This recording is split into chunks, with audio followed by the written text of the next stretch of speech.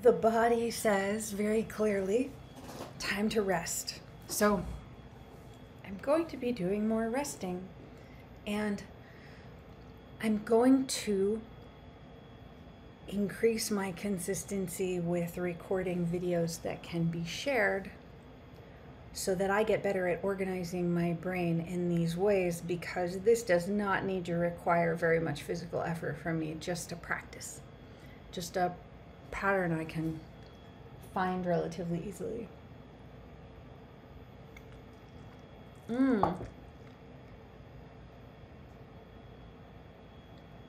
That's a piece of ginger in my tea that's very gingery. Okay.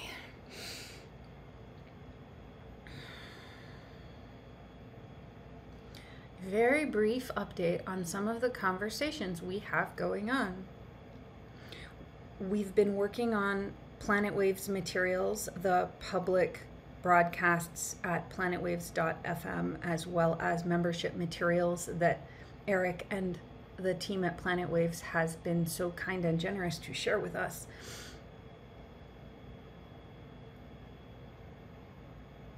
There's a lot happening there that is very challenging to verbalize, but I think I've verbalized the Planet Waves process more than most other things. So I'll just keep coming back to that as I do. We have recently been moving through Sarah Westall's conversations with Dr. Zev Zelenko, and also we're finishing up her conversation with Mike Harris about the Khazarian Mafia, which provides a lot of really important and interesting touch points in how are we communicating with one another, or how are we failing to communicate with one another. Where have we suddenly discovered that we don't remember how to communicate with one another, and where are we totally missing that we've forgotten how to communicate with one another, and we're simply not communicating and don't even realize that that's the problem. Some of the points we've been dwelling on in particular are that the Khazarian Mafia is not the same thing as all Khazarian people. And Khazarian people are not the same thing as all Ashkenazim. And the fact that very bad individuals and groups of individuals, we tend to say trafficking operatives and trafficking networks, but we can say it another way, have been hiding in the midst of Ashkenazi communities, in the midst of Jewish communities, and then drawing terrible conflict and suffering into those communities to convince the other members of those communities, who are not doing the same terrible things as the bad actors are, that they have to be all together in defending themselves from an external threat. And when we have a means of having conversations that are respectful and centering awareness of how our languages have all dramatically diverged, we have to have a sense of what one another is really saying. We must build certain kinds of relationships to know that we understand what one another is really saying. And when we do that, we have a means of understanding what's happening, where we cannot be separated from one another or isolated in the same ways as before, because we know how the methodologies work. And when we're tracking that together and ensuring that we can have healthy bodies and healthy communities so that people can help one another, the kinds of violence that bad people have been getting away with can't occur. And that's one reason to be very calm and relaxed about going through the steps of understanding all of this better, because what it is putting in place, although it can feel challenging, it can feel alarming, considering how we've all been pitted against one another. We've been put in circumstances that prevent us from understanding one another as easily as we think we will. And then there are triggers being embedded in people's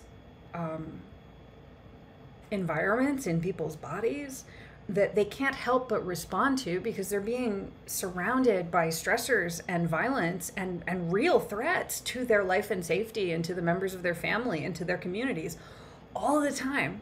It's very challenging to sort out what's really going on when you're in that kind of circumstance. And the first thing we have to restore is effective communication, kindness, supportiveness, and awareness of one another's really, really different circumstances and situations. When we do this, we can sort out the Khazarian mafia thing. It's a scary conversation for a lot of people. I have a significant portion of Ashkenazi heritage, so it's a conversation that is really present for me and some others around me. A lot of our community members have been experiencing exactly this kind of violence, exactly this kind of pattern applied in different ways, in different situations, in different environments, and yet it's still the same basic thing that we've been tracking in our documentation for all of these years before the COVID thing, years before we ever heard the term Khazarian mafia. We've been really grateful to Sarah's reporting, Sarah's interviews, sarahwestall.com. And I have taken some steps to start connecting with her Ebener community. And we've been having conversations about how do we share together? How are we using digital platforms and technology to improve our real relationships at a time when we are having to recognize how extensively most of that technology has already been weaponized?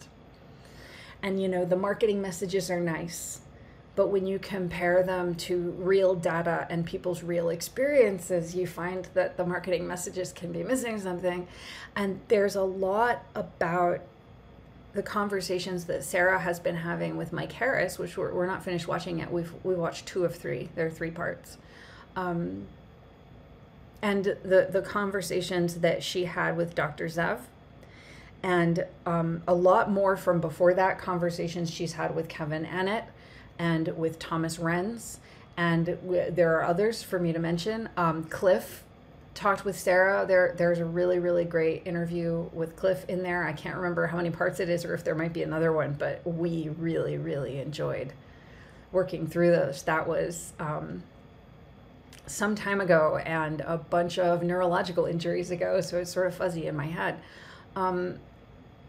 When we are working on this together, what we notice is that the solutions to these situations are much more readily accessible than we thought. And the reason we couldn't tell what was happening is because our real community infrastructure, our relationships, our bonds of community were replaced with co-optation strategies, with business elements, with corporate offerings, with technology that extracts from the community and then feeds back to the community what a control structure wants that community to be receiving. That's not anything like a natural environment that sovereign living beings would be part of, sans co-optation. We don't need the co-optation mechanisms. They're not actually giving us as much as they market to us that they are giving us. And we get to realize that together when we repair our neurology by having these conversations inclusive of the most severely affected and severely disabled people who are striving to be part of those conversations. And what we're building with Sarah Westall and what we're building with Planet Waves and what we're building with other allies who have responded when we asked them to work with us to facilitate a kind of public media disability aid. The ways that we've described that have changed a lot. So we all have slightly different understandings of what we're doing, but the point is that we're here and successfully participating. And I personally am having the experience of successfully participating in conversations I could not reach for many years. And while I am not able to verbalize a lot of that yet, I am able to verbalize more and more of it. And the effects of that on my functioning and on my memory and on my cognition and on my ability to steady my sense of relationships I'm in, rather than forgetting every moment that passes. I might have no sense of what's been happening, just try to move through it the best I can and channel my very best self, and know that I won't be able to determine how I was treated or how someone responded to me, or if they responded to me, or if the person I interacted with understood anything that I was saying for my own real immediate physical safety. All of that gets mitigated by being in relationship, and trafficking organizations have stopped us all from being in our right relationships, from being in our natural emergent relationships, however that would be. Corporate interests have stepped in to be the middlemen in our relationships, not only with one another and with other beings in the universe, but with ourselves. And we can sort that out really together, actually very easily. As soon as we're focusing on the conversation, as soon as we're centering the conversation, as soon as we're collaborating on it on a day-to-day basis, absolutely amazing things happen. And we know this because it's been happening in groups of the most severely affected, severely disabled survivors of the worst, most gruesome forms of invisible violence that you could possibly imagine, and a whole lot that you can't imagine. And we show what is possible in doing this, so extending it to more other communities who are less severely affected is super priority. We need everybody to have access to this kind of resilience and to this kind of recovery privilege. Many people with lots of different privileges have no idea that their real recovery privilege has already been taken from them. And when they need to access recovery resources, what it's going to take in order to reach those recovery resources is going to be like navigating the most horrifying hell. And it will continue and continue and continue. It will never end. And you don't know if anyone remembers you. And it doesn't really matter if you're alive or dead, because you've been dying over and over and over and over again, and you can't tell the difference. Nobody else has to go through that.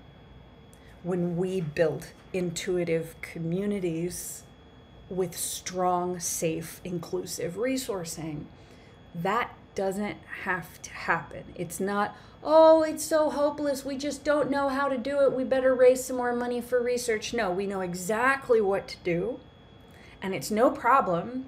It just requires you to be able to step out of the constant onslaught of, it's a hopeless set of problems. It's not your problem to solve. Actually, it turns out it's for all of us to solve.